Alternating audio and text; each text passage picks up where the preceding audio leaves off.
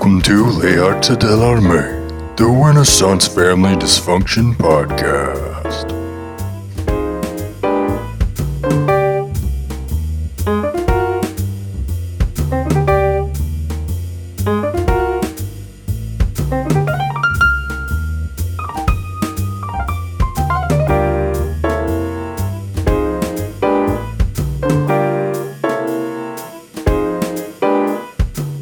Welcome everybody to our Thanksgiving Day episode. We have a very special guest today. We have Kari Holman. Kari, can you give us a little bit about your background and your fencing experience? Sure. Well, as you said, my name's Kari Holman. I'm a licensed clinical professional counselor, means I'm a therapist. I'm also a certified clinical trauma professional, level 2, so trauma's kind of my jam. For my sword fighting background, I'm in the SCA, made Master of Defense earlier this year, so that's kind of like our top level. Congratulations. So, yeah, that's amazing. Great. In theory, I know what I'm doing. In theory. Fake it till you make it. Yeah, kind of. Sometimes I tell that to my clients. Fake it till you make it. There you go. So I'm real excited to be here. Thank you both so much. This is going to be a lot of fun. Oh, so glad to have you on. Yeah, we're really looking forward to this. All right, so the way that we're going to set this up, we're going to call this our Dear Kari episodes. So we're gonna write you little letters of Sure. Renaissance family dysfunction, and we're going to have you respond to them, and then we're going to give you the full scenario. So Oh boy. we're going to explore the colorful and wonderful world of Renaissance family dynamics. All right. Okay, fantastic. All right. Dear Kari, a timeless source of family tension is the struggle between parents pushing their children into careers they do not want and children wishing to live their own life. Cesare Borgia, son of the Pope, experienced this in the worst way. He's been forced to serve his family in the church, but churchmen don't hardly ever get to kill people. And Cesare wants to spill some blood. He envies his brother Juan, general of the papal army, who gets to tour the brothels in Rome and goes wherever his salami takes him. Cesare has tried to host one tiny little orgy, but his dad came down on him like a ton of bricks. The Pope has told Cesare that he is a spoiled brat, that he doesn't know how lucky he is that he gets to be a cardinal at age 19, the youngest ever. But does Cesare appreciate this? No. How might you approach this family issue, Kari? Oh my God, the Borgias. English or European history's most dysfunctional family. I mean, like if Game of Thrones and the Kardashians had a baby, you'd wind up with the Borgias. Oh my God. When Showtime has to tone the dysfunction down, you know there's an issue. Okay. So we have our young man who is pushed in. It sounds like pushed into daddy's career. That's right. You know, sometimes daddy's a dentist, sometimes daddy is the Pope. That's just how the cookie crumbles sometimes. Yeah, it's how the or the cookie biscotti crumbles. in this case. Yeah. So I'm thinking, okay, and he's jealous of his brother. Mm-hmm. I'm like, yeah, I think it'd be like, yeah, I get that. He gets to go off and have all the fun, and it sounds like he gets to do what you want to do. Exactly. So I may be like, if I was like, okay, like if I could wave a magic wand and you could have any job you wanted, like, no holds barred, no repercussions from dad, no nothing, what would you do? Oh, And totally. The answer is apparently, kill people yeah. and bang girls. The answer is 100%. apparently orgies and bloodshed. Whereupon I would then be doing a homicidal ideation assessment, because that's a thing. And not a thing anybody ever has to or anybody wants to do, but those are there. So if this assessment determined like, wow, like this guy is like legit gonna go kill people, maybe be calling the cops. But if I determine no, he's not actually gonna go kill people, I don't know, maybe like, okay, maybe go join the army, or in all seriousness, let's hope that's not his answer. Like, okay, well, this just took a very different turn. honestly, talking about career counseling may be a thing. There's Okay. like that's a specialty in this field, is like helping somebody figure out, okay, so what is it that you would actually want to do? Because he's 19 years old. Maybe he's never Right. really had a chance to explore that. Right. And And what so, if his okay, dad doesn't allow that? I mean, he's the Pope, right? He's How the do you tell Pope. the Pope Yeah. that he's wrong? Yeah. This is a guy with the like red phone to God. I've never thought about it that way. Let's see. I mean, like, now, granted, like in a modern, Renaissance context is a little different, where it's like your dad's the Pope, he could probably have you arrested and strung up. So maybe we're just gonna have to live with it, and maybe let orgies and bloodshed be a hobby on the side that dad doesn't have to know about. Maybe we'll do that. Okay. Just don't murder anybody important. Got it. So just kind of do your thing, but keep it on the QT. Yeah, keep it on the QT. Nobody needs to know. Nobody needs to know. Got it. So you would advise Cesare to just go along with dad, that, I mean, he could be Pope one day, right? And then he can forgive himself for whatever he did wrong. I mean, like, if this was the Renaissance, if we were in the Renaissance, yeah.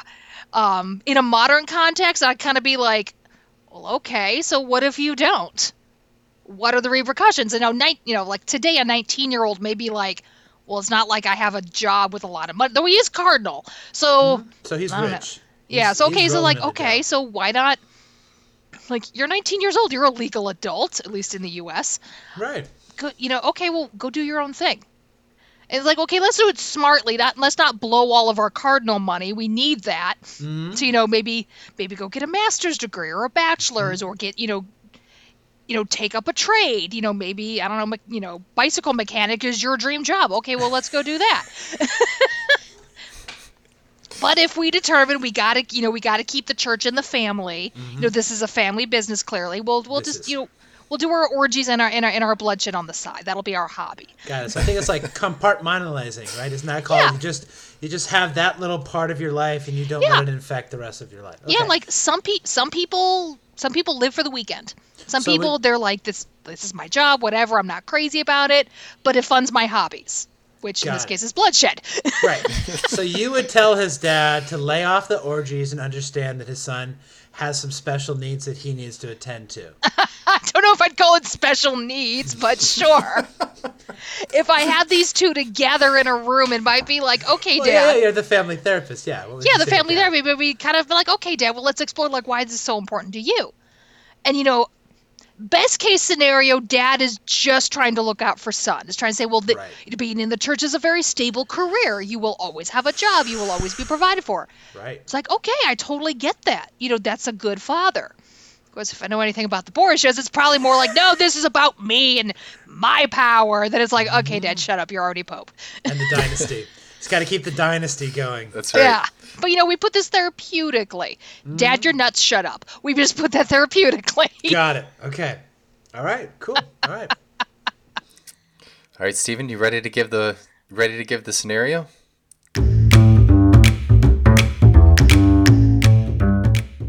Careers have been a constant source of family tension through the ages.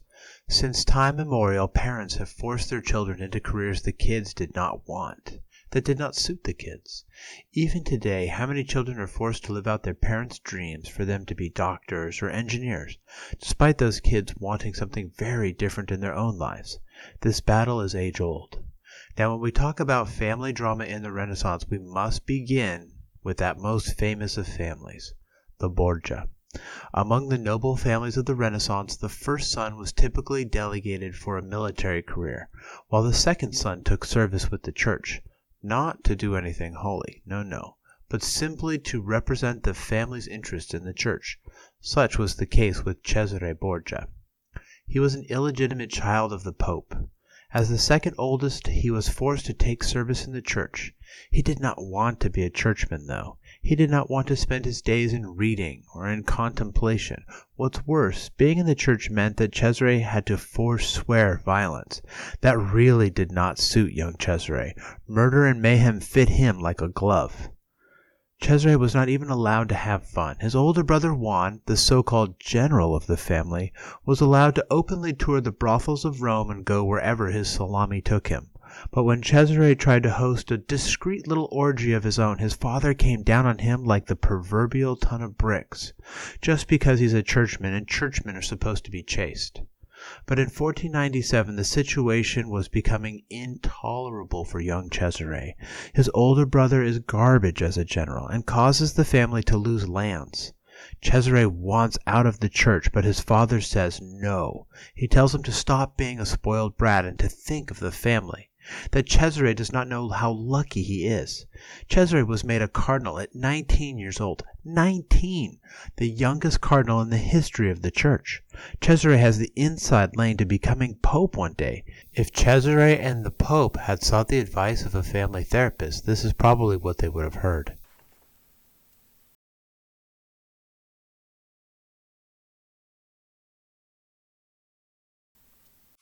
Yeah, so this situation ended up being resolved just a bit differently. One night, Cesare and his brother Juan were having dinner with their mother. As the hours were growing late, they decided to head home, back to the Vatican. On the way home, Juan expressed interest in a little horizontal refreshment, and he told Cesare that he was going out on his own. Juan departed with a servant or two in tow. The next day, Juan had not returned to the Vatican. At first, the family was not concerned. But then alarm bells started to ring when Juan's horse was seen in Rome running loose through the streets. Even more alarming, Juan's servant was soon discovered bleeding to death on the streets of Rome. The Pope put out an APB for information about his son. News came soon. A boatman came to see the Pope, saying that he had seen a body dumped into the river near the Vatican the night before. The Pope angrily demanded why the boatman had not immediately gone to the authorities when he saw that body dumped into the river. The boatman simply replied that he had seen hundreds of bodies dumped into the Tiber, and this was the first time anyone had cared. Dredging the Tiber River soon turned up the body of Juan Borgia. His hands were still tied behind his back. 9 stab wounds perforated his body. The Pope was destroyed with grief. Only the pursuit of vengeance could rouse him from his bed. He launched a thorough investigation seeking to identify the assassins. The murder of Juan Borgia is one of the great mysteries of history, but no one benefited from Juan's death more than his brother, Cesare. As they say in true crime, Cesare had the means, the motive, and the opportunity, and he was no stranger to violent solutions to common problems. And soon it seemed the Pope became increasingly suspicious of his own son, and he canceled the investigation shortly thereafter.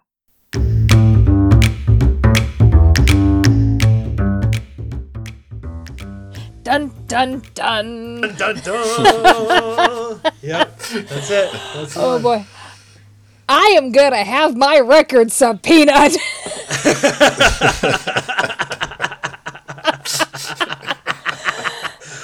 You dotted your I's and crossed your T's. I'm going to get a court order from a judge who's going to be like, we want your clinical notes. Oh, boy. I can just see that one. Did a homicide ideation assessment and found out that, yeah, the guy's a little nuts, but we're okay. Whoops. We thought we could work it out. Whoops. Oh, boy. I mean, yeah. In a modern context, if this had happened, and, of course, during the investigation, we learned that, this guy's in therapy with Kari. They're going to call me up. Now, granted, I need a subpoena or court order from a judge to offer that. Otherwise, I can't pretend have to pretend I don't even know the guy. But, yeah, this is not I've got looking bad news for you, Kari. I think in a Renaissance contest, you'd be found floating in the Tiber pretty soon. I think I'd be dead too. So I think I want to flee Rome. Yeah. Right, yeah. London's beautiful this time of year, right? Yeah, England sounds pretty good. Yeah, England sounds real They say good. the weather's fantastic there. Oh, yeah, weather's great in London this time of year. Yeah. Oh, boy. I mean, I can safely say I've never been involved in a murder investigation. Knock on wood. Knock on wood. Never yet. Yeah, never. I mean, never say never, but let's hope. I do ask my clients, right. please no murder sprees. Right? Yeah, this does not look good for our client here, does it? No, it doesn't. Yeah. No, definitely doesn't. No. Sounds like Pope Daddy. I cannot believe I Daddy. just said that. Pope Daddy. Yeah. Maybe It wasn't the first time That's he's the been called Pope Daddy. the next rapper's name, Pope Daddy. Pope Daddy. Sounds like Pope Daddy had, kind of suspects he might know what he's found.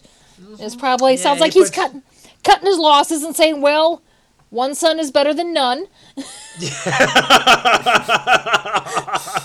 At least my son's a go-getter. Yeah. Somebody has to What a Borgia. somebody has to carry What a on this Borgia. ecclesiastical line. Though I do love the dad is like, no, like, you can't be philandering around in the brothels. You're a priest. It's like, Dad, you're the Pope. How many kids you got? I mean, some pot calling the kettle black here. Dude, seriously.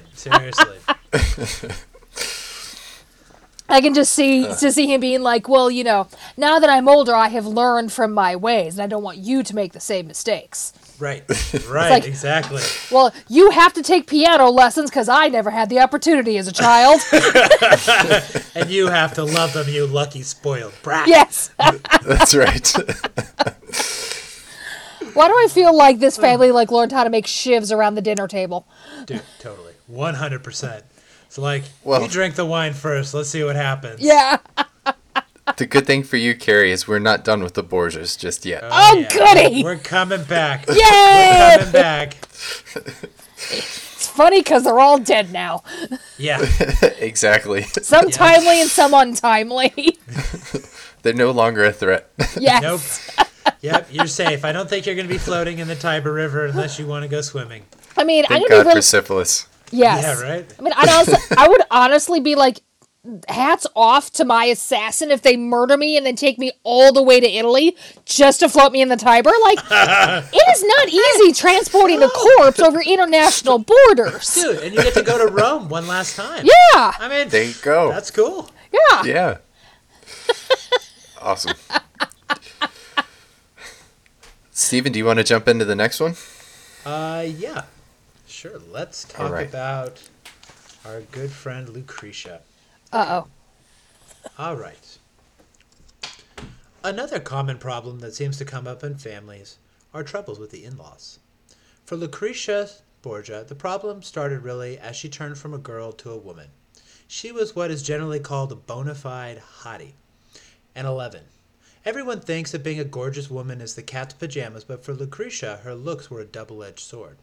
For it certainly inspired her brother to be intensely jealous of her husbands. Cesare almost killed the first husband, Giovanni. But Giovanni ran away and signed a humiliating affidavit declaring that his Johnson did not stand to attention when it needed to.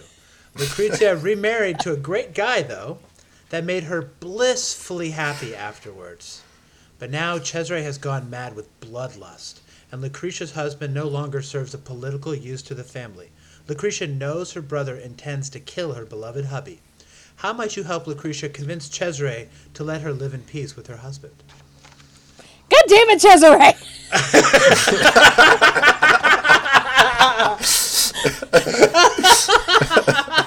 Can't leave you alone for a minute.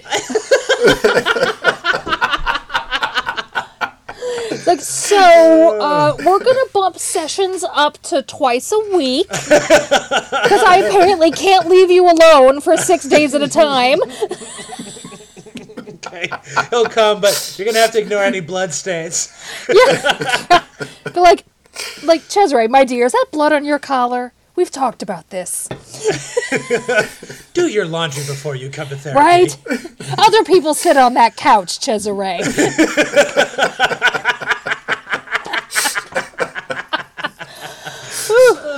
Starting to think, assuming he didn't go to prison for murdering his brother, I think maybe we just need to lock this one away.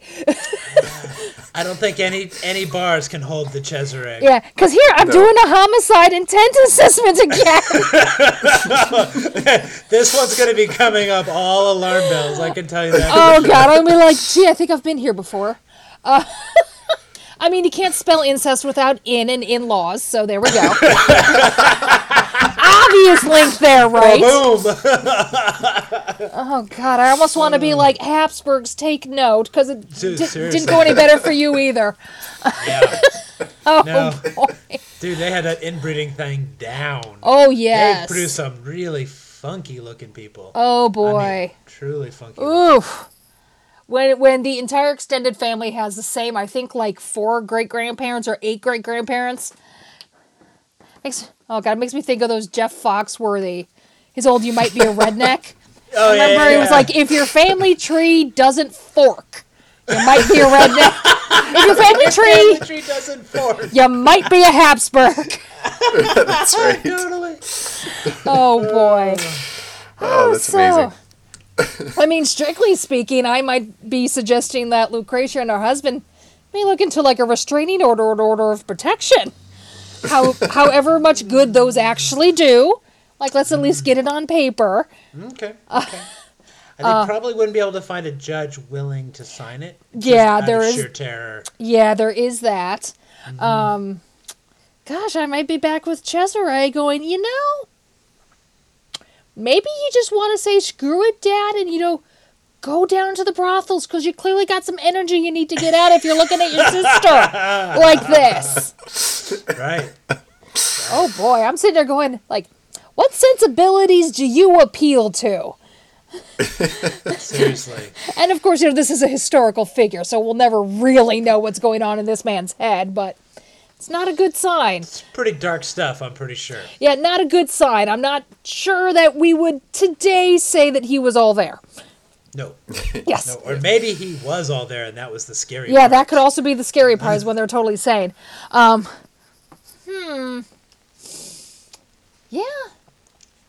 Putting the bloodlust aside, going, okay, so you're upset that your sister is married and she's often got her own life. Let's talk She's about... having sex with her husband and it makes him... Yeah. Because she's his. Yeah. So yeah, it might be like, let's refer you to a licensed sex therapist. That's probably the thing to do. Yeah. Because, like, strictly speaking, it's not uncommon for there to be some weird jealousy or just some sadness and grief when a family member you're close to, and I don't mean possessive, I mean close to, leaves the fold. Like, you see that with, like, moms and dads and their sons and daughters when they leave. Totally. Again, this is not the healthiest dynamic, but we're not talking about healthy dynamics today. You may have, mom, sees the new wife as the other woman. Oh, well, yeah. Because we are using our son as a replacement for, our male partner. In this case, because of a son, you could be using your son as your pseudo wife. Depending. But anyway, the child's spouse is now the other person.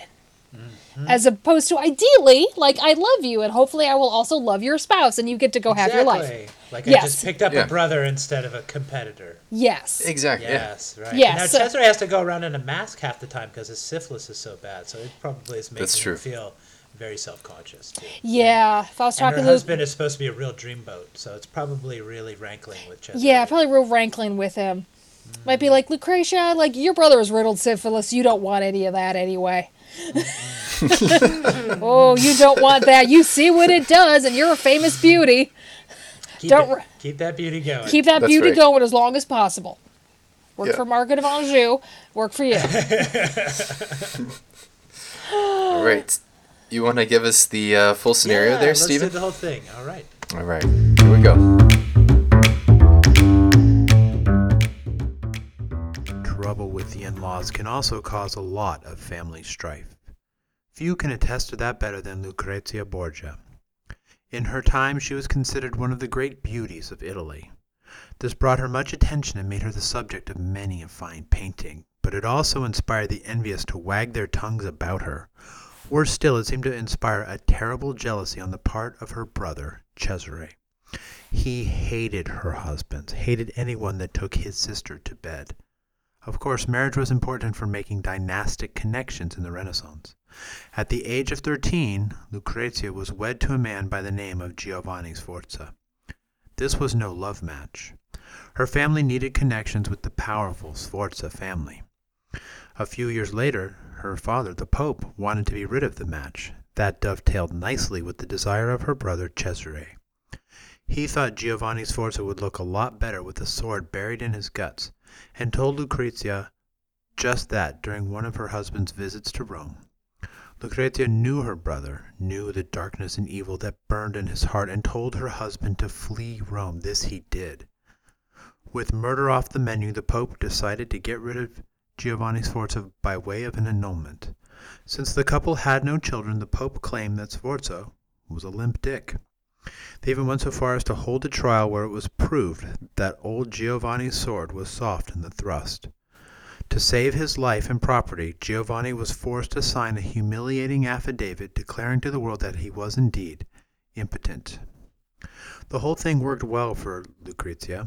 In her next marriage, she was bound to the young Duke Alphonso of Aragon. He was the apple in the eye of many Italian ladies. He and Lucrezia were a happy match, and they spent many of their days together, going for long rides in the Roman countryside. With such a good-looking and amiable husband, Lucrezia was pregnant practically on day one of her new marriage. Knowing that his sister was now actually getting down with her husband drove Cesare crazy with jealousy. Of course, his father stayed Cesare's hand. The marriage was a useful political connection. But then the shifting winds of politics made Lucrezia's husband superfluous. As time passed, Cesare grew mad with rage and paranoia. At that time he was engaged in a nightmarish conquest of central Italy, a true reign of terror. Virtually every day in Rome, people of no further use to him were fished out of the Tiber River. When Cesare returned to Rome from executing some of his generals in the Italian city of Senigallia, Lucrezia knew Cesare intended for her beloved husband to go swimming in the Tiber with his arms tied behind his back. Well, I'm not sure Cesare would have listened to this. So here's what ended up happening. One night, her husband, Alphonso, was leaving after a late supper with Lucrezia and her father. On the streets of Rome, a gang of assassins was waiting for him, and they attacked Alphonso just as soon as he alighted from the Pope's house. However, this would be no easy killing for the assassins. In addition to being easy on the eyes and a general dreamboat, Alphonso was good with the sword. Though outnumbered, he fought hard against the opponents and gave out as good as he got. He was still pierced and cut many times over. With help coming for Alphonso, the assassins gave him up for dead and fled. Alphonso was immediately taken for medical treatment. When Lucrezia came to him and asked who had attacked him, with the faintest of breaths he declared the assassin her brother. It is not known whether she heard this or not because she suddenly passed out. But Alphonso was too strong to die from these wounds. Unfortunately for him, he still could not be moved from Rome, the city of the Borgia. The fix was in, and Cesare Borgia sent his favorite executioner along with some of Cesare's followers to finish the job. Borgia's followers took everyone from the room where Alphonso was recovering. Well, almost everyone. They left Alphonso in there. To make sure Alphonso died for sure this time, Borgia's executioner strangled him until he was dead.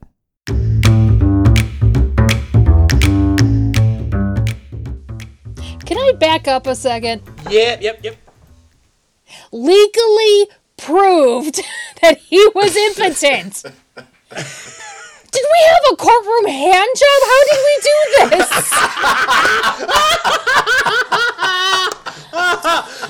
Yeah, right? I mean, Yeah. the Renaissance... Show trial. Emphasis on show. I mean, did we just drop codpiece in the middle of the courtroom? So he wasn't even there. I believe it was in absentia. And I'm just picturing somebody doing a mime with a salami. Oh, God. That would be pretty awkward. Hand job in the courtroom to see if it works. I mean, it's the Renaissance. I'm not going to put anything past them at this point. Yeah, seriously, right? Especially the Borgia. Oh God. Oh goodness. Oh God.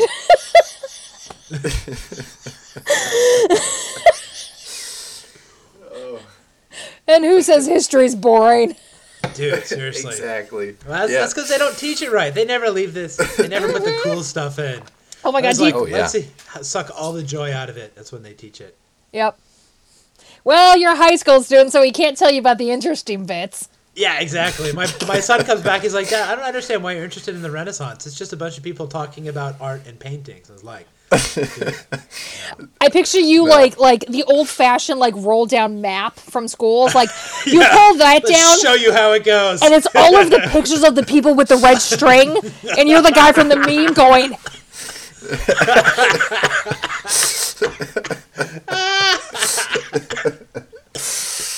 Oh.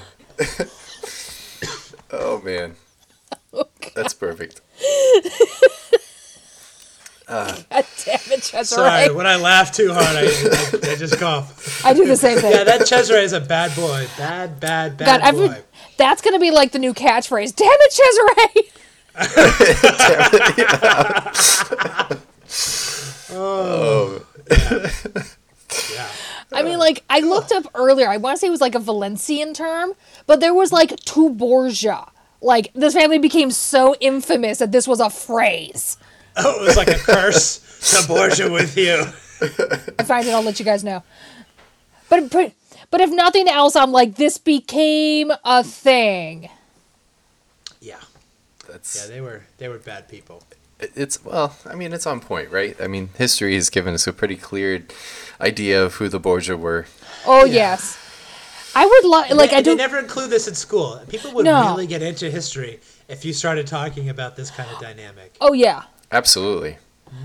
And, like, I don't know enough about the culture of this time period to be like, was this as nuts to everybody else? Like, was this as nuts to their contemporaries as it is to us?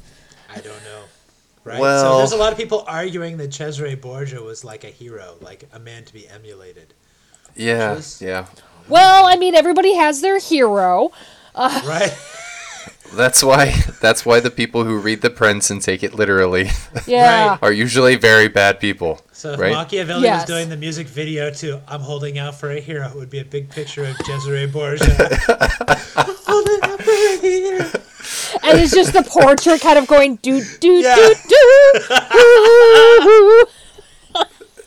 See, Carrie, I think we're gonna have to get into our other stories to determine Yeah, whether sorry, or having not. too much fun. Sure, Having sure. Well, no. I'm just saying to determine whether or not this was the norm Right? or if it was the standard. Because I Right. think we're gonna find, and we're gonna start to find that it is kind of the standard. Yeah, you're probably right. All right, so I think you're up next, right, Joshua? I am. So, brothers quarrel. It's natural. I know my brother and I rarely got along. It wasn't until he was in college that we found some semblance of mutual understanding between the two of us. Our second story is similar. The second son of a notable family and his stepbrother both fall in love with the same girl, strut their stuff, and compete with one another for her affections.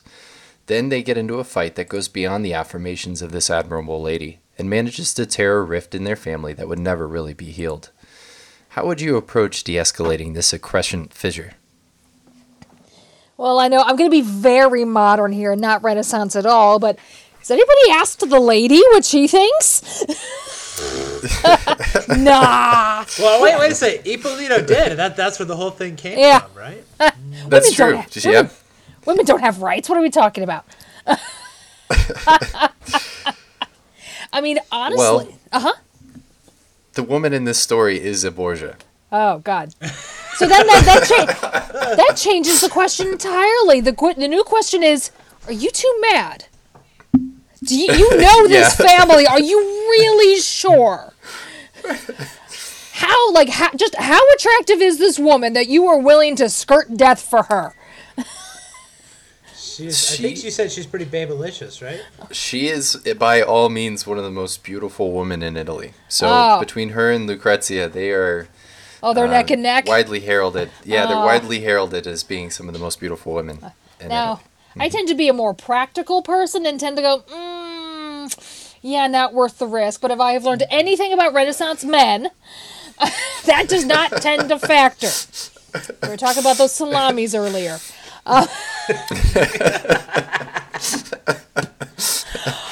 Well, guys, like, Well, uh-huh. there's another aspect of this too, because this actually jumps ahead a little bit in our timeline. Uh-huh. And Cesare is no longer. Well, actually, no, he's still around. God damn it! Okay. I was going to say he's no Cesare. longer a factor in this one, but yeah, damn it, Cesare. Damn it, Cesare. Damn it, Cesare. Okay, I guess that would be the first question. Does Cesare have the hots for this woman? Because if yes, no. Run. Run away. I don't think so. Okay. But you never know. You never know. I don't know. He's got the hots for his sister, so Yeah, he might have the so- hots for his cousin. For his cousin, it tracks. Yeah. Yeah. Oh, God. From like a modern context, for these two brothers, I'd honestly be like, it's up to her. She can choose. Yeah. She can choose one or the other of you, or neither of you. So, stop trying to kill each other, and let her decide.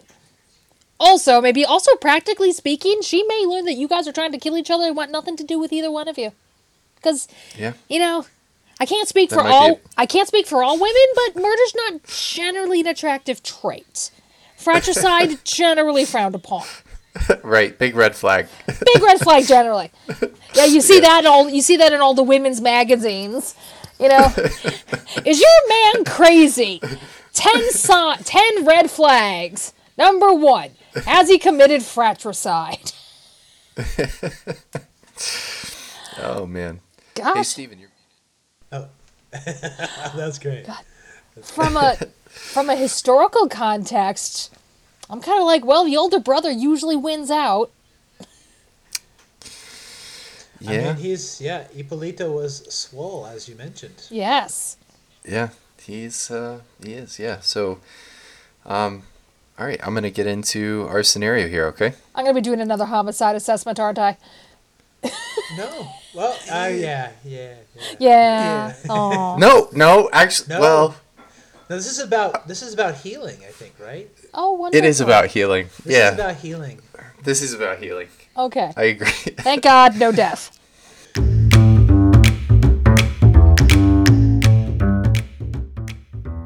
The good cardinal and loyal son of Ferrara, Ippolito d'Este, went to Rome in the autumn of 1505 to pay homage to the Pope and fetch his brother Alphonso's bride-to-be, Lucrezia Borgia. It was on this fateful trip that the good cardinal came under the influence of the morally flexible Cesare Borgia, brother of his soon-to-be sister-in-law. Cesare was a hedonist to the nth degree, as we've seen, and by all standards morally corrupt.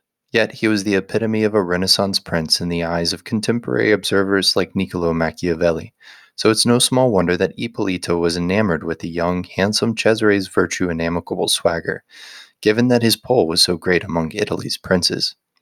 However, it's another of Cesare's well-known qualities that led Ippolito to the actions that frame the highlight of our second story.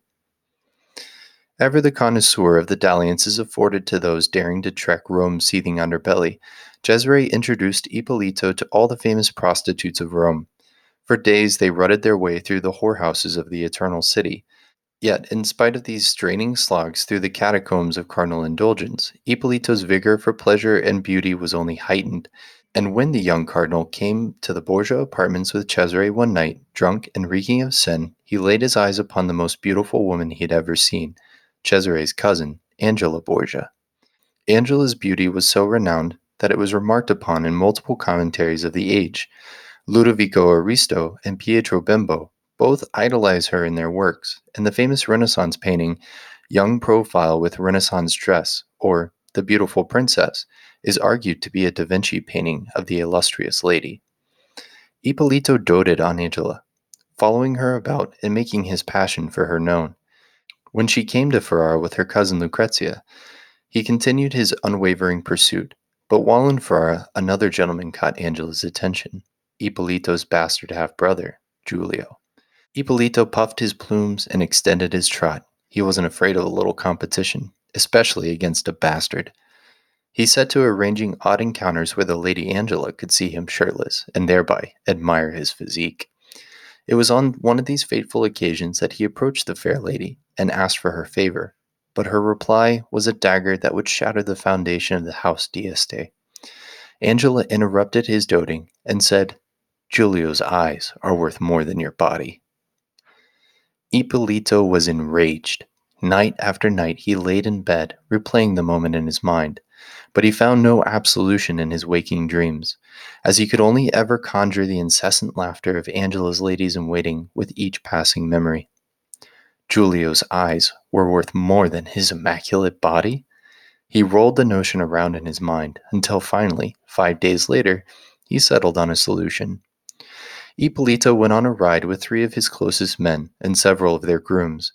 They happened upon Giulio riding back to Ferrara, alone, in the small village of Belroguardo. The retinue approached on friendly terms, riding up as though they were going to escort Giulio back to the city. But as they drew near, Ippolito shouted, "Kill that man and gouge out his eyes!" The grooms seized Giulio's horse and dragged him to the ground. Then Ippolito threw himself on Giulio and gouged out his eyes with a dagger. Poor Giulio lost sight in one of his eyes, and was partially blind in the other. But he wouldn't need his sight in the dark, dank depths of the Ferrari's dungeons. After Ippolito's assault, Giulio and his brother Ferrante would stage a coup, attempting to usurp the Ferrari's throne from Alphonso. They tried to poison Alphonso and Ippolito, but the assassination attempt failed. Their co-conspirators were beheaded, and their bodies quartered, except for the priest involved in the conspiracy, because you couldn't kill a priest in such a brutal fashion. No, he was hung in an iron cage outside the castle tower in December, until someone snuck him a handkerchief, which he used to hang himself a few days later.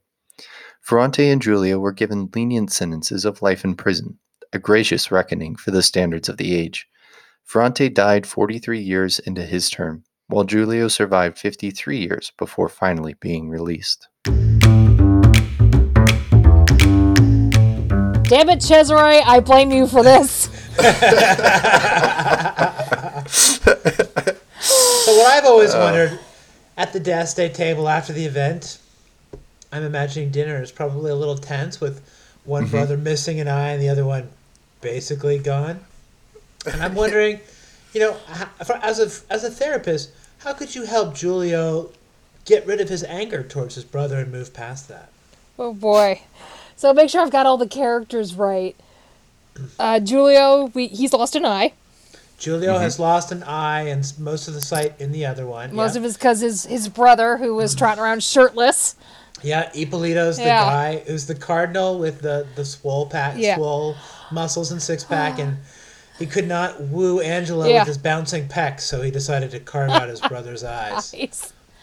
So how would you help them come to peace and put that behind them?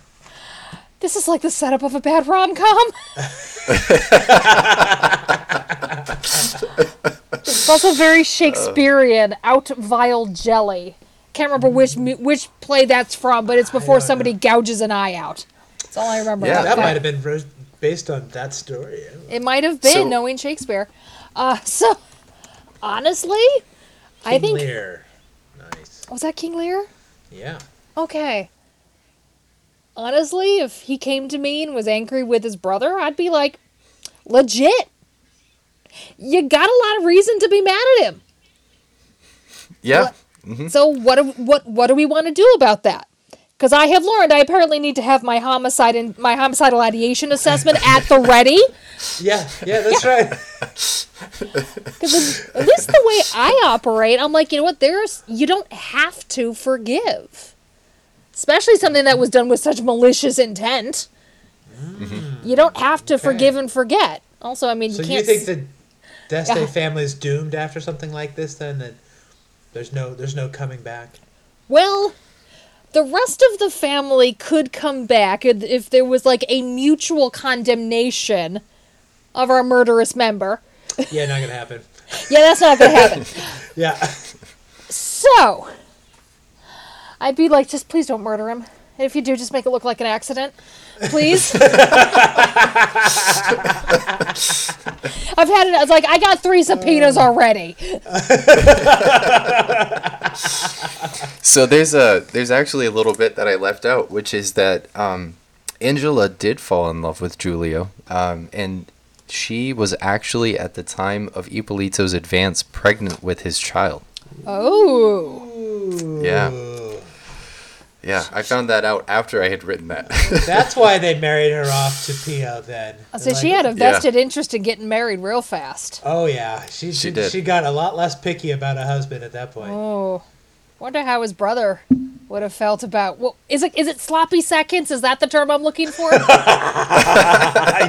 I believe that is the one you're looking for there. Yeah. I don't feel like he'd be quite a fan. Of course, I'd be afraid he'd go murder Angela. Yeah? So, if the whole family was like, yeah, we're just going to, like, overlook this, we're not going to really address this, maybe, like, do you want to maybe look at maybe putting some distance between you and your family? We do talk about, separating from toxic family members that Got it. just because they're family. Oh, here's actually a little interesting factoid for all of our listeners here. Everybody knows that adage, blood is thicker than water, right? Yeah. That's actually not the whole adage. Oh. It's been Great abbreviated. balance. The blood of the covenant is thicker than the water of the womb. And covenant, we typically only hear that in a religious context, but covenant means a chosen relationship. Yeah, A chosen. So the bonds of your chosen relationships are thicker than the ones that you have just because this was the family you were born into. Right. Interesting. So this is buddies first. That's really great. It's the relationships you choose to have versus the ones you feel obligated to have. Yeah. I ask sometimes, I'm like, if this person wasn't your family member, would you tolerate this shit? And if the answer's no, like, well, then why are you tolerating it now?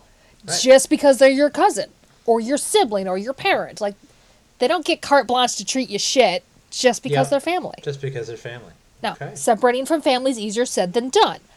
But, especially in this case, maybe we want to put some distance between us and this murder-condoning family.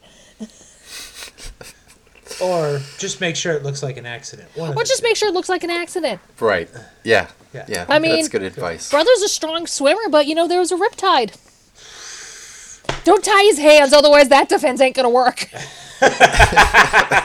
just seemed to swim into this knife 6 times. He swam into my knife. 10 times. He had it coming. Start Chicago. I was just swimming here.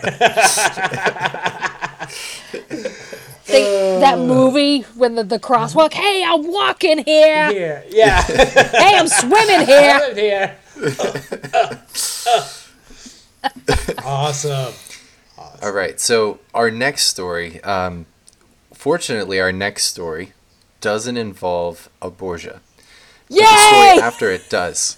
Oh. So. Damn it! I'm gonna get it out now. Damn it, Cesare. We're gonna take a little dive into marriage relationships with these next two. Ooh, juicy. Okay? Yeah. Love and marriage. The next two stories really touch on the impact and callousness of infidelity.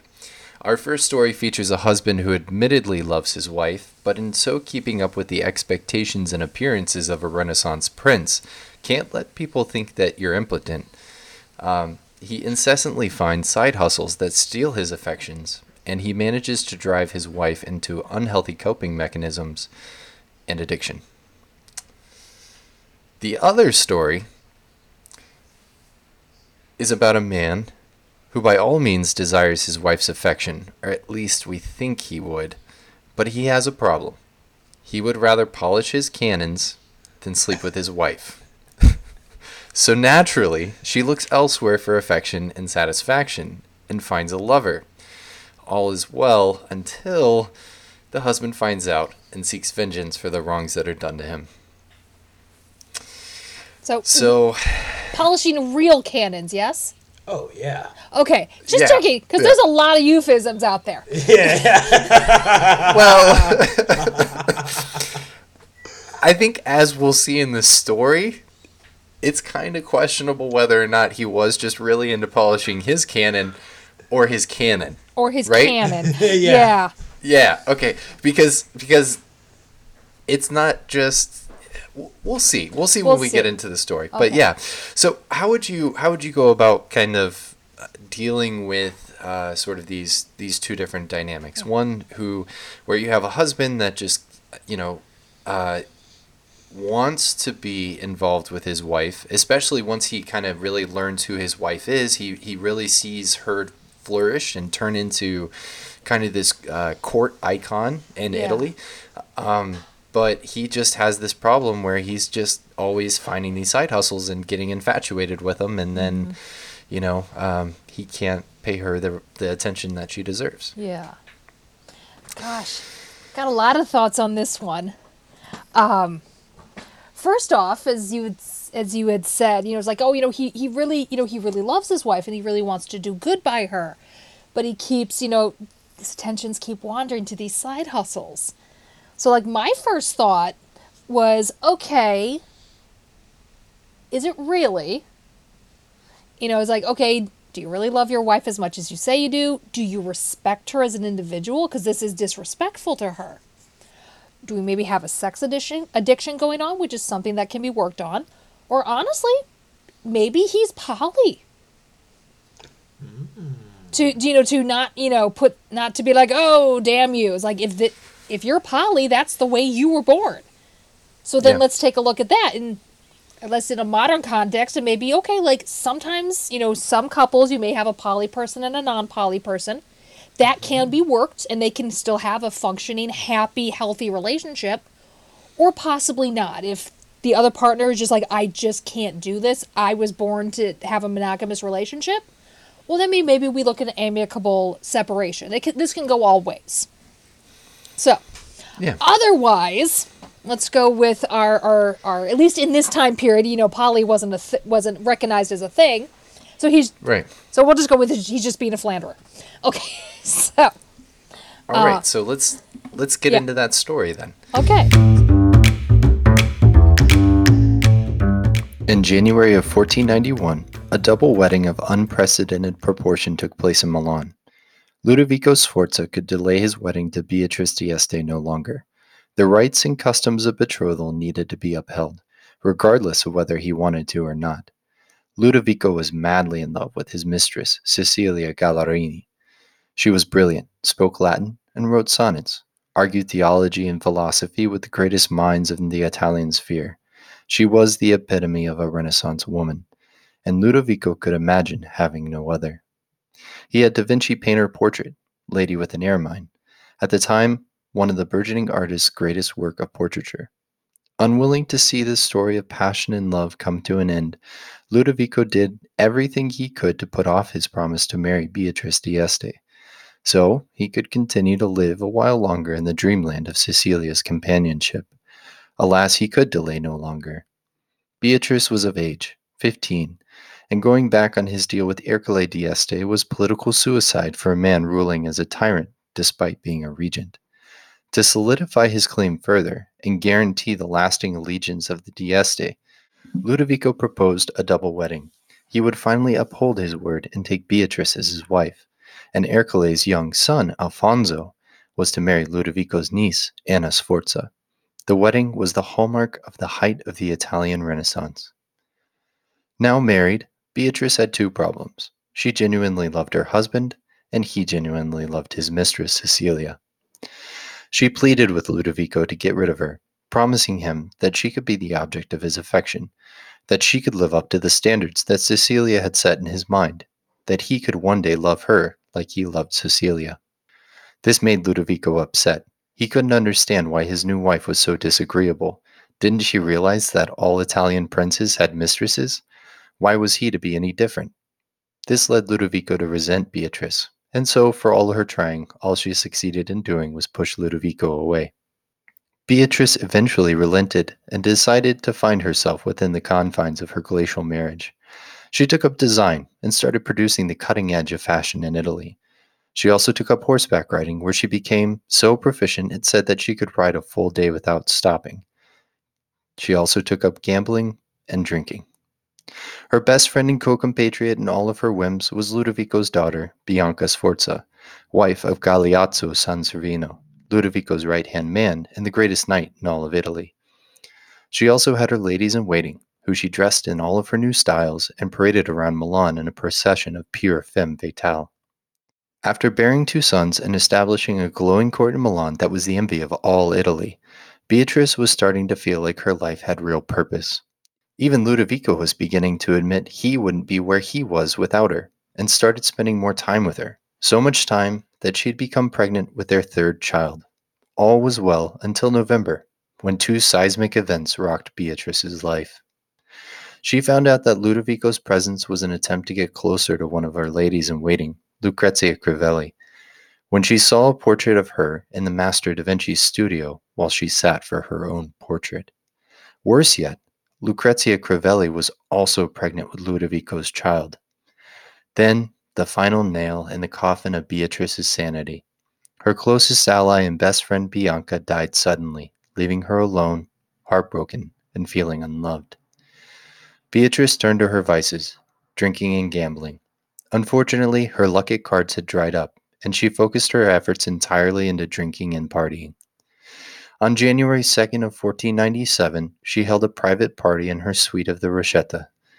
Fueled by wine and a long-subsided sense of self-preservation, she danced her heart out, so vigorously and recklessly that she had a miscarriage, and the next morning followed her stillborn child to St. Peter's Gate. The poet Vincenzo Calmetta wrote, "And then the Duchess died. Everything fell into ruin, and the court, which had been a joyous paradise, was changed into a black inferno." That is such a sad story.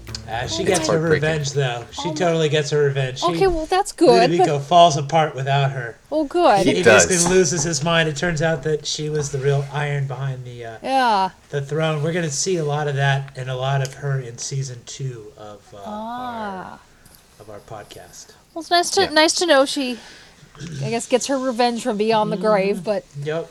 what a sad state to be in. Yeah.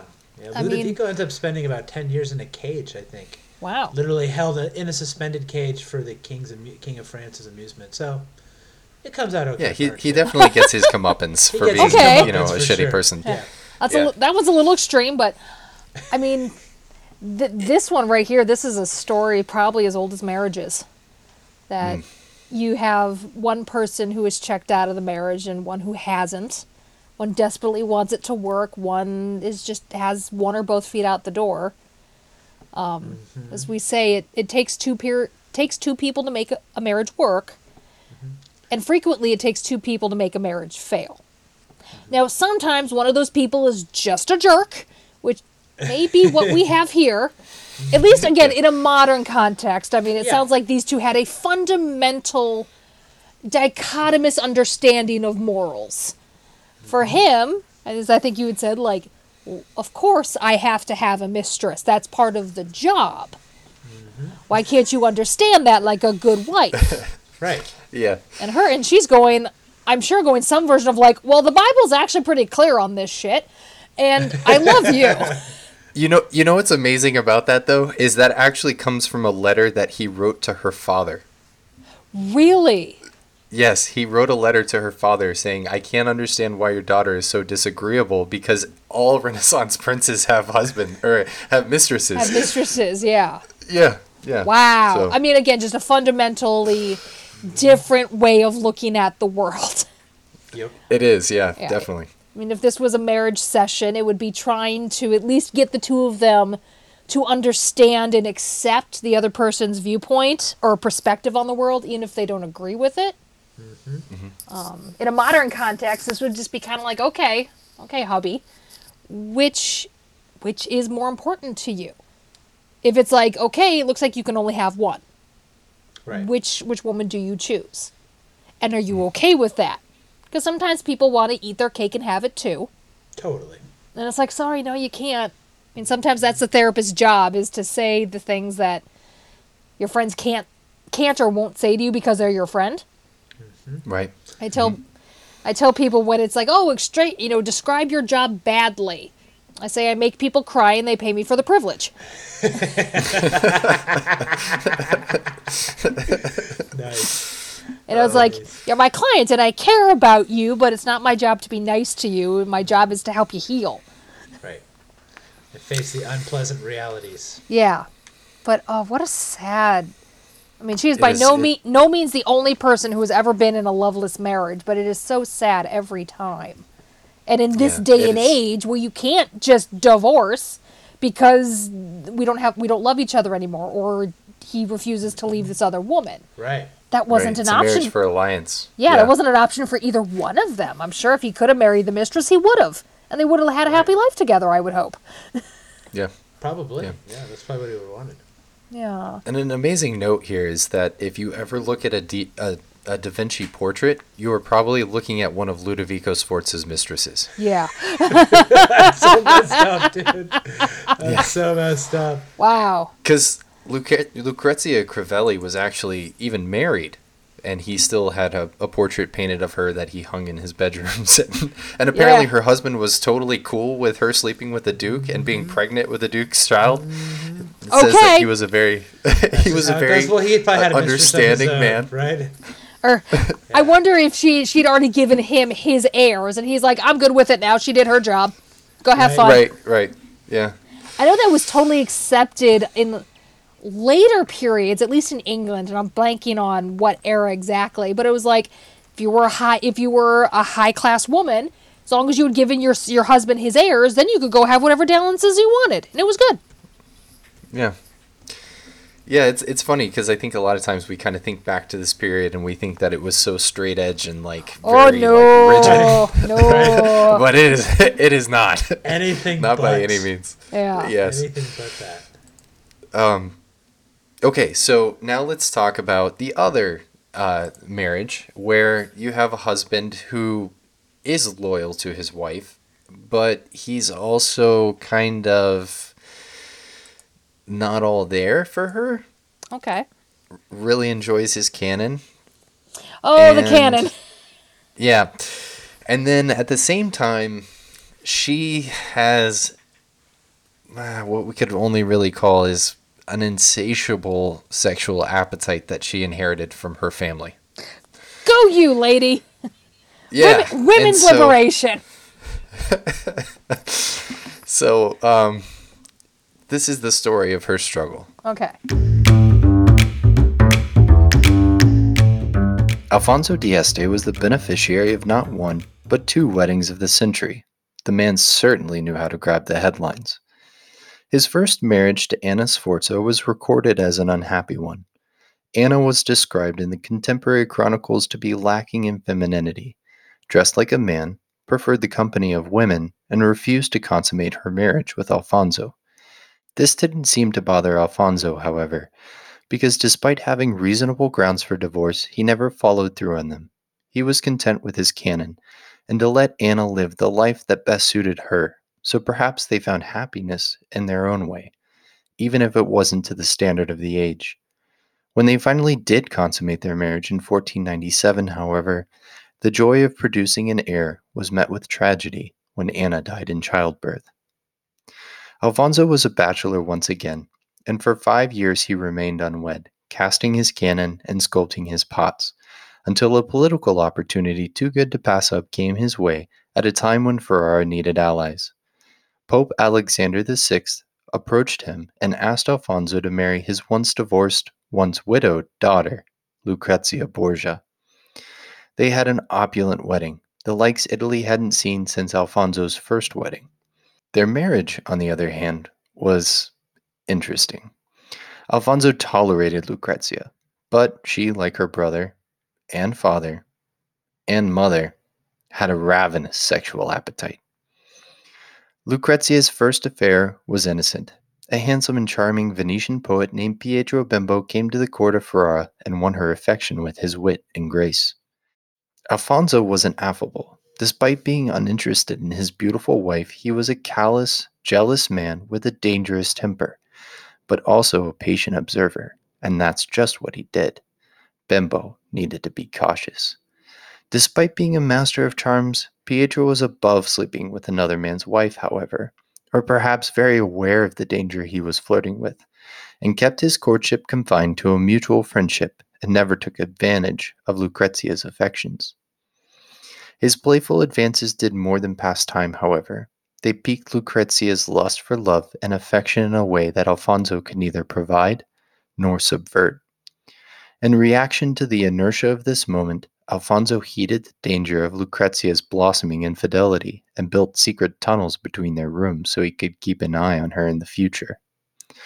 True to form, Lucrezia did find another lover, this time more salacious, and it was with a man who history has shown was driven more by a moral compass that followed the direction of the needle between his legs.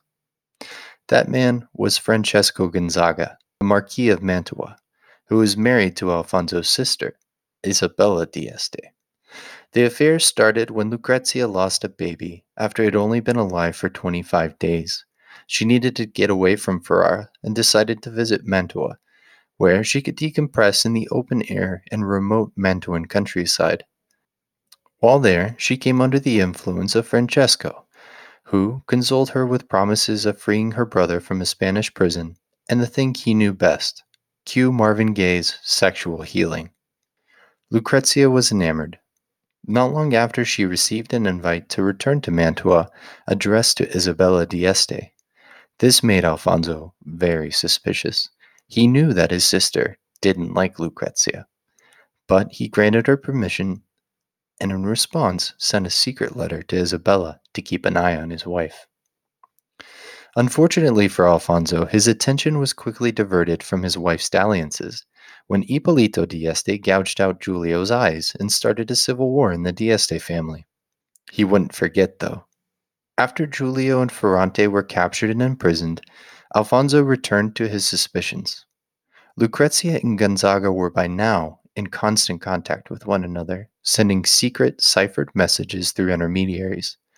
Lucrezia's intermediary in Ferrara was a man named Ercole Strozzi.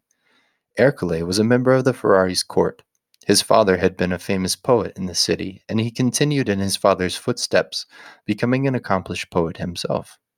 He was, by all accounts, an incredibly handsome man. Some say he was the most handsome man in Italy, but he was crippled and walked with a crutch. Whether that was from birth or an accident, the record is unclear. While Lucrezia was fond of Strozzi and his company when at court, she wasn't interested in him, and he wasn't interested in her either. He had a dangerous affair of his own to mind with Barbara Torelli, the widow of Ercole Bentivoglio. Alfonso, by all accounts, hated Strozzi, but he couldn't do anything about his presence at court because of his wealth and influence, and it's probably Alfonso's hatred of Strozzi that led him to become entwined in this love affair. Anything to embarrass the petulant Duke. I mean, one can only imagine the awkward tension at the dinner table when these families got together for a feast. To further compound the domestic hellscape surrounding Alfonso, he found out that Lucrezia was pregnant. The only problem was, he wasn't visiting her bedchamber very frequently, as he'd been spending most of his time polishing his cannon and neglecting his wife. This heightened his suspicions further.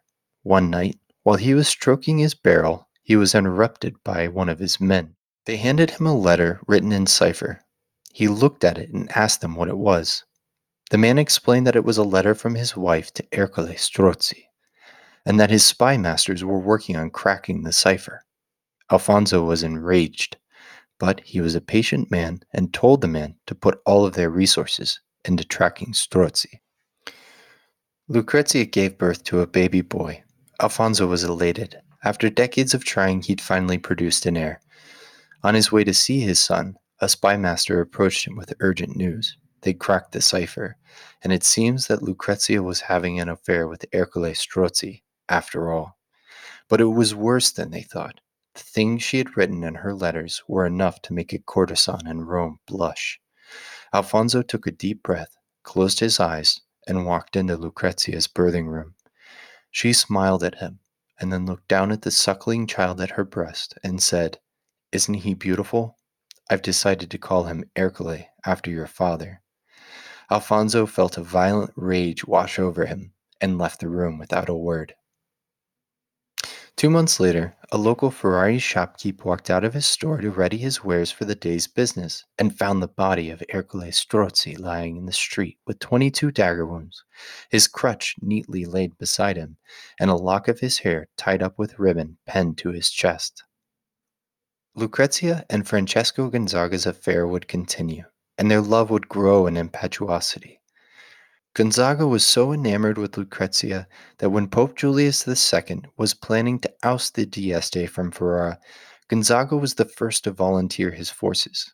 He told the Pope that he would be glad to remove Alphonso from Ferrara, but he had one condition, that the Holy Father would annul his marriage to Isabella Dieste, and his spoils in the conquest of the city would be the Lady Lucrezia Borgia. This attempt never came to fruition, and not long after, Lucrezia died in childbirth, and Gonzaga succumbed to syphilis.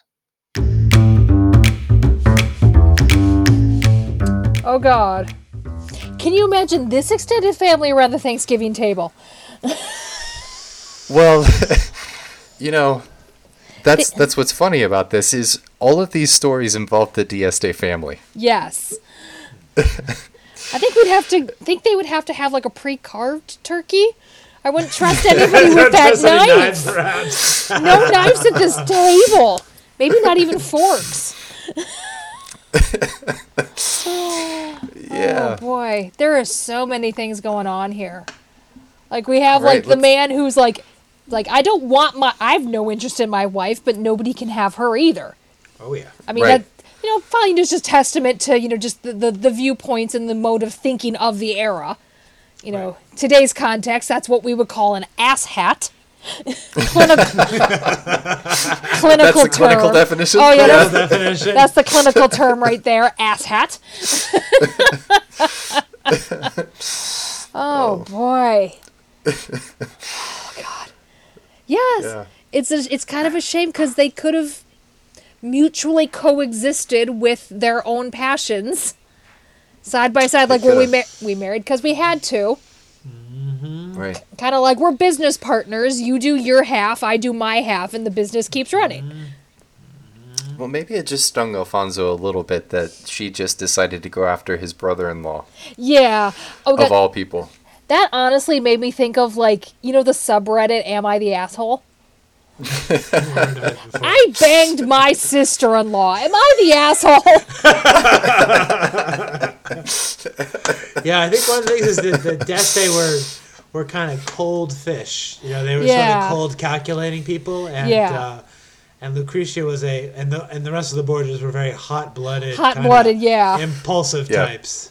Yeah, so this And was Gonzaga was a hot-blooded type as well. Yes, he was. So, Yes, he was. not a match made in heaven by any stretch of the imagination. What a poor match for marital bliss. It was, but it seemed like his first match would have worked out quite well with Anna. That's so because sad.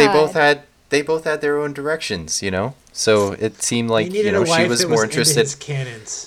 Yeah. He needed someone that would share his passion. Yeah, it's too bad she wasn't into his canon. What a shame. Criminal. Oh, what a shame. She could, she could polish the cannon, Yeah. give the cannonballs a few rubs. Yeah.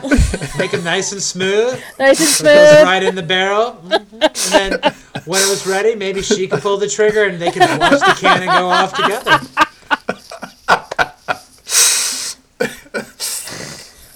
The marriage that sets off cannons together stays together. Yeah, there's one of the things we're going to have later, and our closing line is supposed to be the family that kills together, chills together. I like it. I mean, the Tiber's not full yet. Right?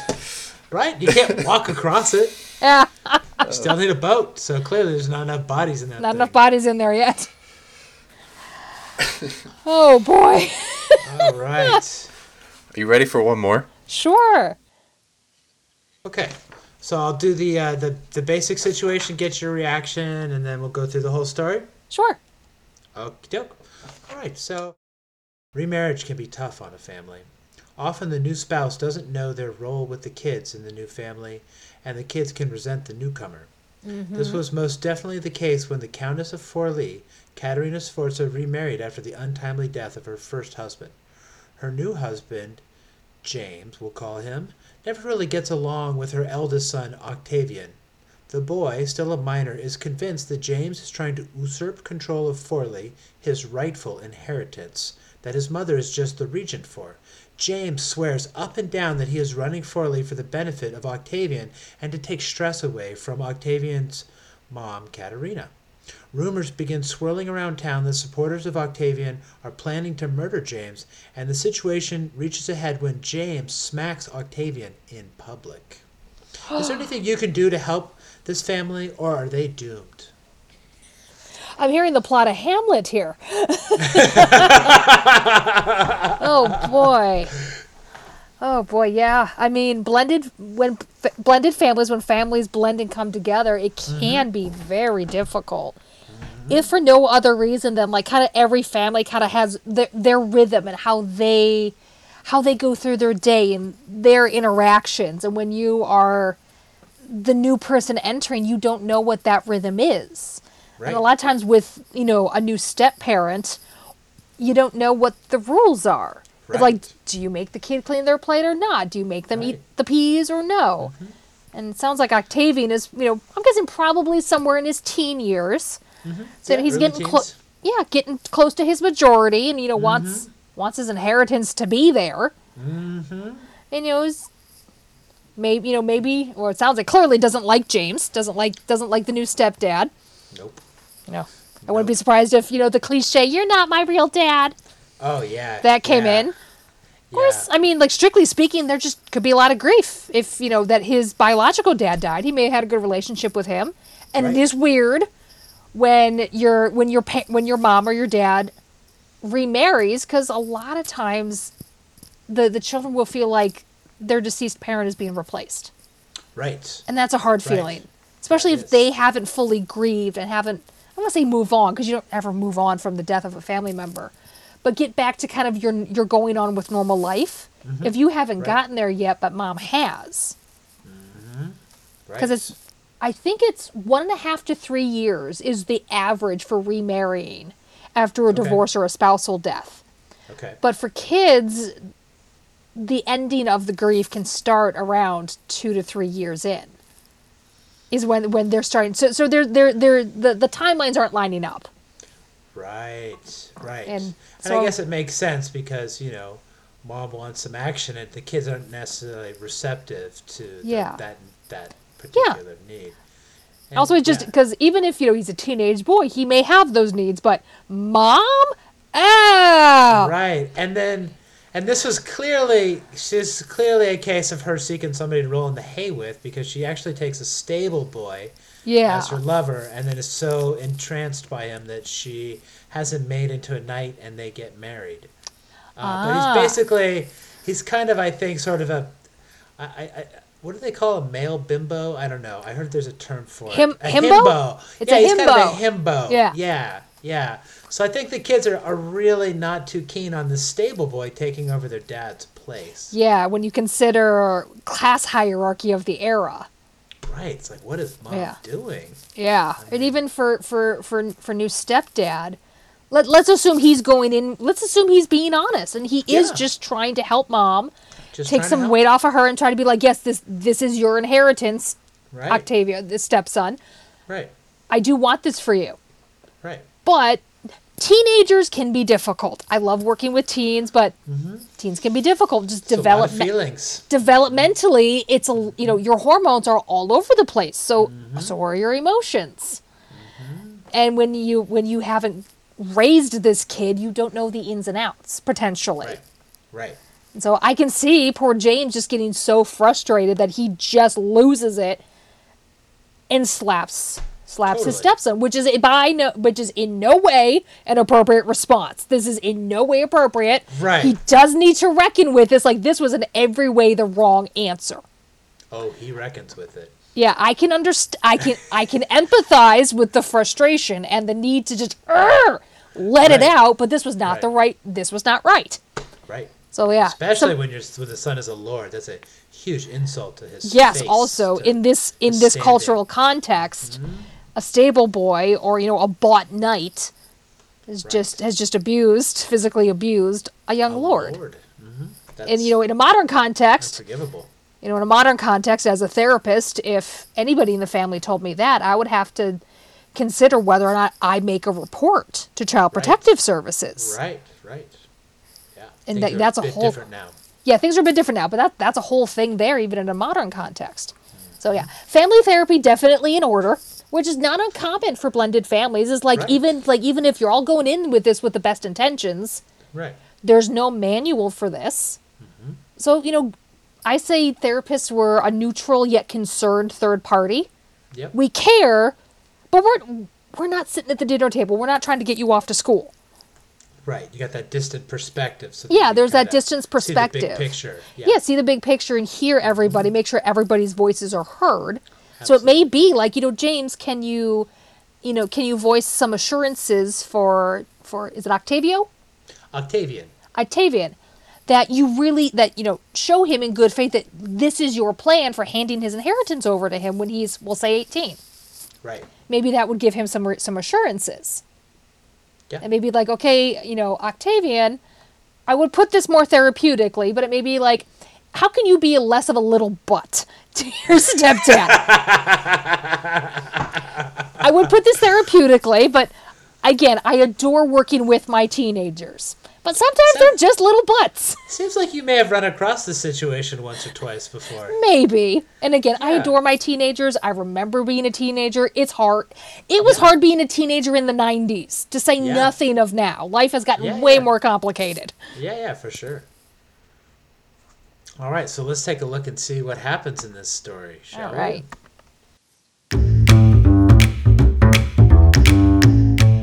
In our age, adding a stepmom or stepdad into a family will send many a family to therapy. The children often resent the newcomer, and the interloper is often unsure of their role in the family. This is not just confined to our era, but is an age-old problem. It was a problem certainly familiar to the Iron Lady of Forlì, Caterina Sforza. After the death of her first husband, she became smitten with a hot stable boy named James. Caterina decided to put a ring on their relationship, though kept it secret. Regardless, James became more or less the de facto lord of Forlì. But Caterina already had a legitimate heir to the lordship of Forlì, her son, Octavian. As Octavian grew closer to an age to rule, he and his supporters suspected that James would never give up the lordship of Forlì to Octavian.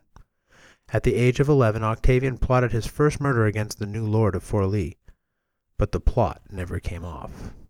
As Octavian grows older, James starts trying to usurp the role of father over him. At one point, when Octavian is 16, James goes so far as to strike Octavian in public. So this is what ends up happening. One day the whole family goes out for a hunting trip together, and at Caterina's behest, Octavian and James have a long heart-to-heart. They embrace and everyone lives happily ever after. Yeah, just kidding. They do go out hunting as a family, and on their way back to town, a group of assassins emerges from the woods and cuts James down like a dog. He died bleeding out on the way back to town. Of course, one of the big problems with many murder conspiracies, both now and then, is this. If you're not bright enough to solve a problem without murder, then you're almost certainly too dumb to get away with it. Such was the case here. Caterina Sforza took the murder of her love very, very poorly. We're not going to get into the gory details of exactly how she wrought revenge on those involved in the conspiracy, but suffice it to say that it was considered excessive and scandalous even by the standards of Renaissance Italy. Everyone possibly connected to the conspiracy was either killed or driven from the city. Everyone but her son, Octavian. Caterina was not willing to kill her own flesh and blood to avenge the death of her husband, but she would never forgive her own son. Only when she found the true love of her life would she make any attempt to let bygones be bygones. But that is a story for another time.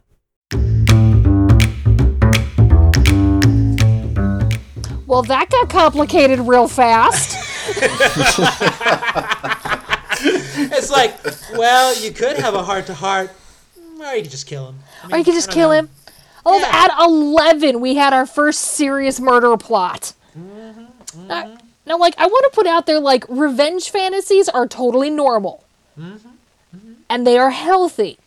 It's when we start actually planning the revenge that's where that homicide assessment comes out again. Again. You're going to need to have that thing on standby if you ever go back to the Renaissance. Oh, my God. God help me. God help me. Planning to kill today. Yeah, that's just going to be like, I'm going to have like the flow chart. So, who are we going to off today? Okay, there is a thing called a family genogram. And it's a therapy family tree. Okay. Or it's not just who's related to who. There's all these little symbols and marks for the relational dynamics between different people. Sure. I'm going to have like the family genogram of all these families and be like, so who are we offing this week? Okay. Well, let's discuss what the fallout, what the repercussions, the results of murdering your mother's husband might be. How do you think your mom's going to feel about that? Yeah, it's just you like think you're going to be able to keep that a secret? Yeah, because again, teenagers, and some teenagers are disturbingly clever. Some are not. Yeah. Granted, just with adults as well. Right. And as you said, okay, you commit the murder, now you got to get away with it. Right. And this was a hunting trip. Dude, you should have just shot him with an arrow and called it a hunting accident. I mean, really, be like, I thought he was a deer. Camo, fluorescent orange isn't going to be invented for a few more hundred years, Mom. Sorry. It was a total accident. Yeah, we don't have orange clothing yet. Maybe, I actually don't know if we do, but it's not fluorescent. Oh, gosh. Oh, boy. Oh, boy. So yeah, I mean, we have murdered our mother's husband. We have disappointed Mummy a lot. And she does not take that well. No, she does not take that well. I had a feeling if she had a second heir in the wings, this one may have been offed. Yes, there were backup ones, but she decided to keep him alive. For some reason. Well, maybe she was sensible in her murder and said only so much bloodshed. She did take it out on a lot of other people. So a lot of other people. Helped. Yeah. But they were in the grand scheme of things, they were probably NPCs. Yeah, totally. Yeah, so it doesn't matter if we off the NPCs. They're just minions. They're like 1 hit point each. Boom, boom. Yeah, boom. 1 hit point each. It's fine. Yeah. Hit them with a pillow, they're down. Yeah, exactly. So. All right, and then do we want to do the Bentivoglio now? Yeah, let's roll into the Bentivoglio. All right, so this one we'll just go for straight reaction. This is not a problem to solve because they solve it on their own. Wonderful. I love when that happens. All right. Like the young Duke of Aragon, families often have a remarkable power for healing and coming back together. Cooler heads can prevail. Forgiveness and mercy can hold sway over wrath. An interesting example of this occurred within the Bentivoglio family of Bologna, between the half-brothers Hercules and Hannibal. Hercules' father, Sante, was once the Lord of Bologna. He was married to Guinevere Sforza, who you may remember from her appearances in episodes 1 and 2 of Maestro Wars. But Sante was just keeping the throne warm for his cousin, Giovanni Bentivoglio. Hercules' mother anticipated this and was already having an affair with Giovanni Bentivoglio. Because of this, young Hercules was sent away from his mother and Bologna at the tender age of 3, and grew up amongst strangers. As was the case of rulers who were simply holding places on a throne for others, Sante died of illness at the suspiciously young age of 39. Guinevere married Giovanni Bentivoglio an appropriate 6 months later. Hercules would have had to be stupid to not make the connection. He grew up in a foreign court away from relatives. As best we can tell, he was only able to see his mother but rarely, as his travel to Bologna was strongly restricted. The family wanted to make sure that he did not become the lightning rod of a faction against them. He was clearly a threat to the succession of the sons of Giovanni Bentivoglio, and under normal Renaissance customs he would have been poisoned or assassinated by daggers for sure. Yet as per custom. Yeah. Yeah. And in fact, during the wedding of Hannibal Bentivoglio, eldest son of Giovanni Bentivoglio, Hercules was one of the most honored guests. Hercules made no pretensions to the lordship of Bologna, and while he later took service with Cesare Borgia, enemy of the Bentivoglio, he took no action against them. It may have been information from him that convinced Guinevere Sforza to push for the massacre of the Mariscotti clan when they schemed to betray Bologna and hand the city over to the Borgia. Then, in an ironic twist of fate, Hannibal Bentivoglio ended up under the command of Hercules Bentivoglio during one of the never-ending wars between Florence and Pisa. In the field of military action, they truly became brothers. Because if there was one truism about family strife in the Renaissance, it was this: the family that kills together chills together. L'Arte dell'Arme wishes a happy Thanksgiving to you and your families, whether you're in the USA like us or in another country. Thanks for listening in, and would love to find what Kari's thoughts are about the ability of families to recover. Wow, I love as per custom, we're going to murder him or choose not to. We're going to break with custom. But the truth is that, yes, families do have an incredible capacity for healing. Humans have an incredible capacity for healing. A lot of times we can't do that alone. Our brains are wonderfully clever. They're just not naturally well educated. We're not crocodiles. We're not born knowing everything we're ever going to need to know. And so sometimes our brains just need help. They need a helping hand. They need somebody with ideas, whether or not that is family or that's a therapist. But every family is going to encounter challenges and problems and fissures. This is normal. It's what the family and the family individual members choose to do with that. Some things I don't think it is reasonable to try to get past, like your son murdering your husband. If you say to me, I can never forgive my son for that, I'm going to go, fair. But if you tell me, well, my sister stole my earrings and I will never forgive her, I'll be thinking, you probably will, but I'm not going to say that out loud. But let's work towards that. Yeah. Unless you are dead serious and your family's in a whole heap of trouble. But as with any kind of healing, it takes time. And psychological healing is not easy. It's not with your body where you give it rest and the nutrition it needs and it will do it on its own. It takes work, it takes time, and it takes being open and kind of burying yourself either to your therapist or to your family members, and doing that in a trusting and safe environment, which is what a therapist office is meant to provide. Now, if anybody here listening is thinking that, maybe they do want to talk to a therapist, because we are coming up on a pretty major holiday season. The holidays can be very difficult. If you want to start that now or after the holidays, my two favorite resources are Psychology Today Therapist Finder. You can just look that up on Google. Just about every therapist is on there. It's got filters for insurance, the issue you're looking to work on, all of that kind of stuff.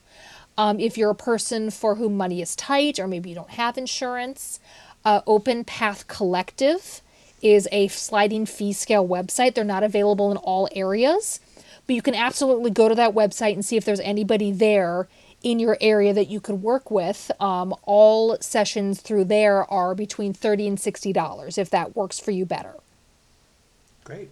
All right. Well, Kari, thanks so much for joining us on this Thanksgiving Day Renaissance Family Therapy.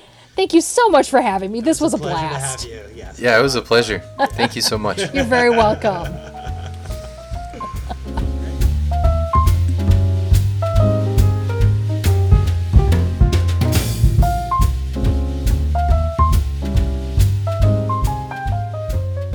And that concludes another episode of L'Arte dell'Arme, the Bolognese podcast. Stephen and I want to wish everyone a happy holidays, and thank you for listening. And as always, stay saucy, my friends.